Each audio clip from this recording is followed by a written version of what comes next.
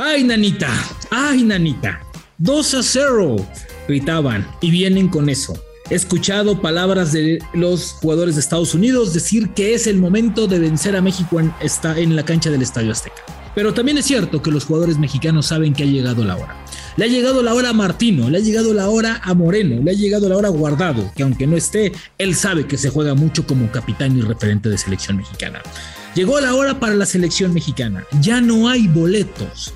45,000 personas son los invitados para ver, para esperar, tal vez no una mejoría futbolística, pero sí ver a su selección ganar. No hay vuelta de hoja, Gerardo Martino, no hay vuelta de hoja, seleccionados. Si algo tienen que hacer para olvidar el 2021 del olvido, es vencer a los Estados Unidos este jueves en la cancha del Estadio Azteca. Le llegó la hora a Martino y selección. Es la revancha. Es por la reivindicación de la selección mexicana frente a su acérrimo rival, los Estados Unidos, en el gigante de la CONCACAF, el Estadio Azteca. Esto es La Sombra del Tri, un podcast con Rubén Rodríguez, exclusivo de Footbox. Hola, ¿cómo están? Qué gusto estar con ustedes. Episodio 78 de la selección mexicana. Vaya semana, vaya semana. Gracias por darle play en todas nuestras plataformas, a todos los podcasts de nuestros compañeros. Hoy todo el mundo va a hablar de selección. Andan muy copiones los güeyes, ¿no? Pero bueno, pues ahí escúchalos también para que no sientan peo, ¿no? Es decir, les digo, nadie les va a informar como aquí. Y les tenemos varias sorpresitas esta semana. Analizaremos muchísimo esta semana y la que sigue, porque estaremos compartiendo con los rivales, ¿no? Con periodistas y colegas hondureños, salvadoreños, etcétera, etcétera. Tenemos invitados. Tenemos una agenda aquí en La Sombra del Tri bastante, pero a ver, así como nosotros estamos chingándole, pues también los seleccionados me imagino que están chingándole, porque el día de ayer ya cumplieron su primer entrenamiento con Gerardo Martino. Y sí, lo que me digan, todavía no llegan y hay bajas. Bueno, es una malaria desde que estaba Miguel Herrera.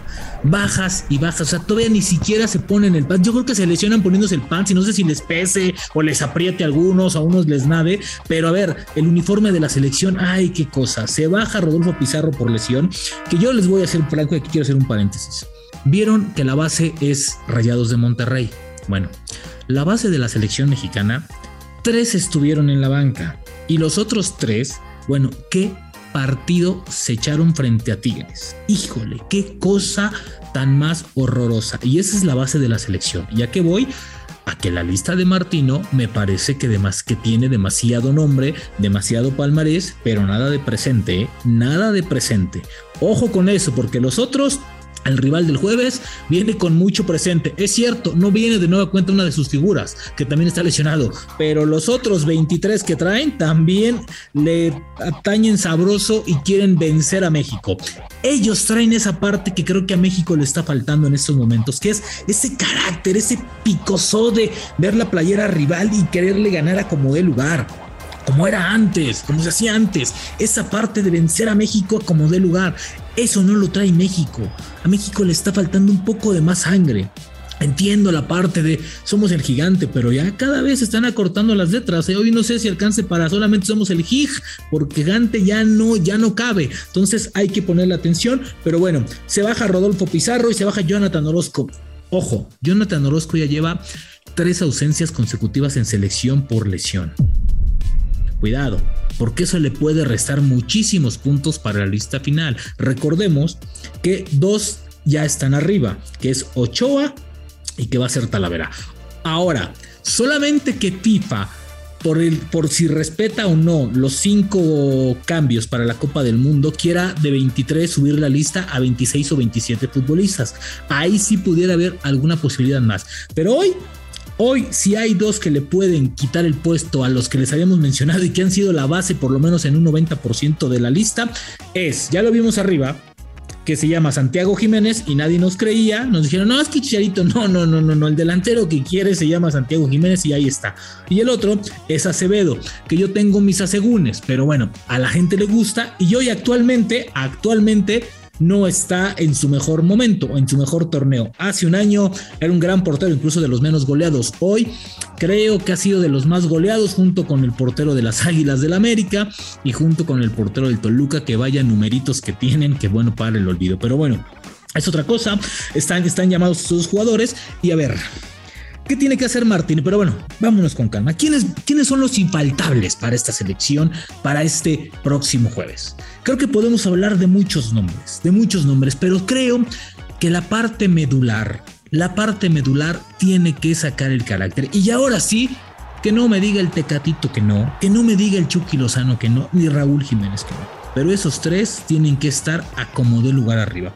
Porque yo tampoco veo hoy a Vega en su mejor momento. Alexis Vega lo veo extraviadón, lo veo ahí entre que si firmo o no con Chivas, no está concentrado. El partido frente al Atlas otra vez comenzó una gresca y parece que... Pero a ver, tiene que meterse. Yo hoy veo a esos tres porque son los de experiencia, son los que han enfrentado a Estados Unidos. Esos tres tienen que ser infaltables arriba, infaltables. Y Raúl Jiménez tiene que despertar ya sí o sí. En el medio campo, Herrera y Edson Álvarez, por el amor de Dios, esos no los quita nadie. No sé si Charlie Rodríguez los va a acompañar o no sé quién vaya a poner del otro lado, pero esos dos son infaltables, sabiendo que va a poner un 4-3-3. A ver, atrás, pues ya sabemos, ¿no? Ochoa no lo mueve nadie, no lo quita nadie. Pero la defensa, que tanto dolores de cabeza está. Perdón, pero yo creo que debe ser Araujo y Johan Vázquez. Tan.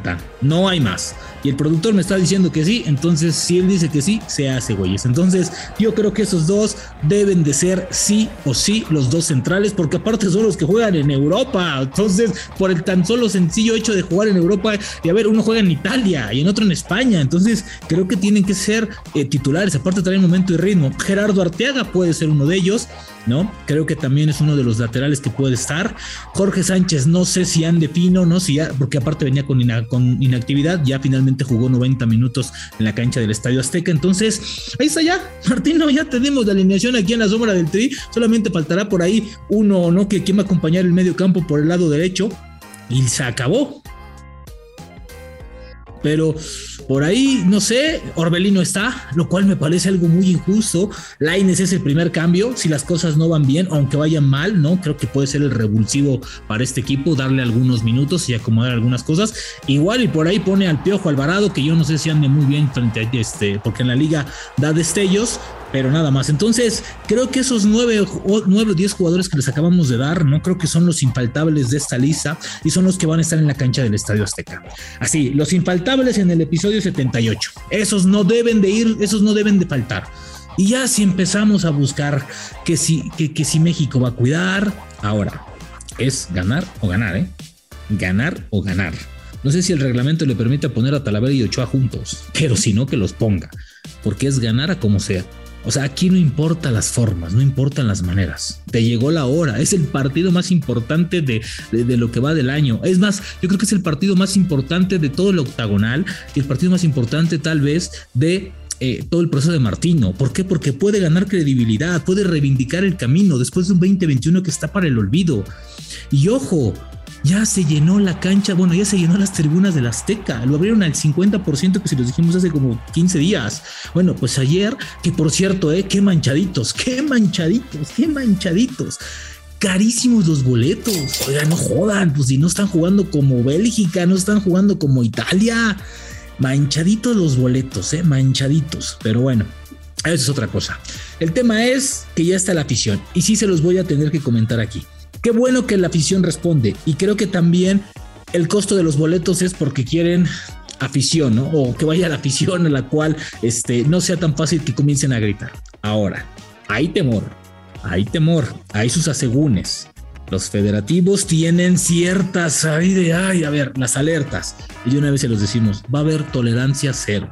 Ya se los dijimos 3 episodios seguidos. Tolerancia cero. El que grite, se va. Así hayas pagado 2,500 y estés en el fan club, así te van a sacar de ahí con tu chela y tus hamburguesitas y tus apios o lo que te estés echando, te van a sacar, hermano. Entonces, cuidado. Es tolerancia cero. No va a haber ningún problema. ¿Por qué? Porque es un partido que van a estar vigilando. Va a haber visores de FIFA, va a haber visores de CONCACAF y ya no puedes, a ver, después de todo el organigrama que armaste, toda la campaña que has armado, todo el trabajo que le ha costado a los federativos y en especial a la Federación Mexicana, estar ahí a dirección de selecciones nacionales, estar ahí con las campañas, para que se eche a perder por un partido de fútbol, no.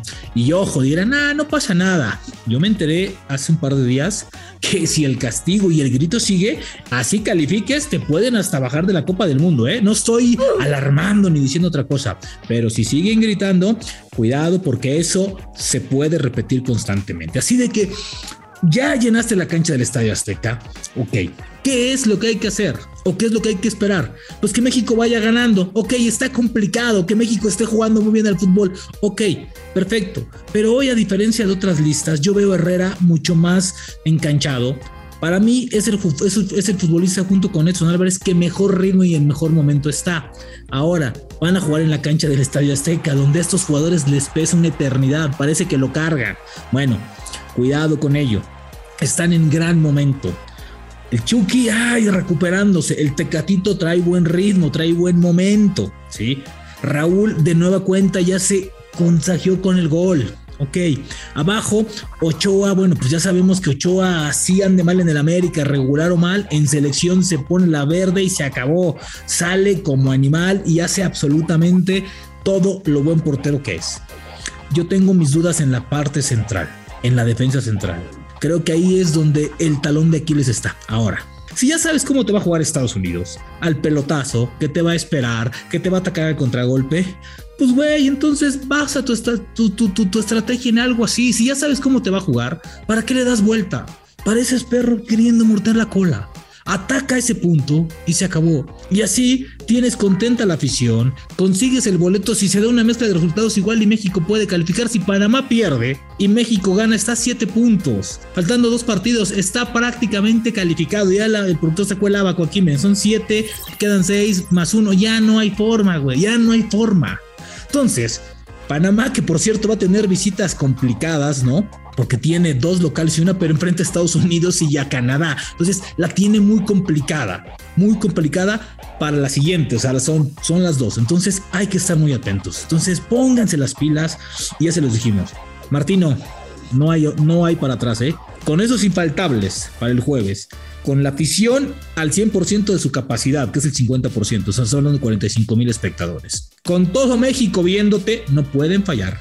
Hoy no se les va a permitir no fallar. Y si no me creen, escuchen un adelantito de lo que les tendremos preparado mañana. Si hay alguien que puede hablar del México-Estados Unidos con pelos y señales, con todo el armamento y toda la experiencia del mundo, sí, es uno de los capitanes de selección en 3 Copas del Mundo, Alberto Garciaspe. Chequen lo que dijo del México-Estados Unidos y mañana imperdible como el México-Estados Unidos, el episodio de mañana. Escuchemos.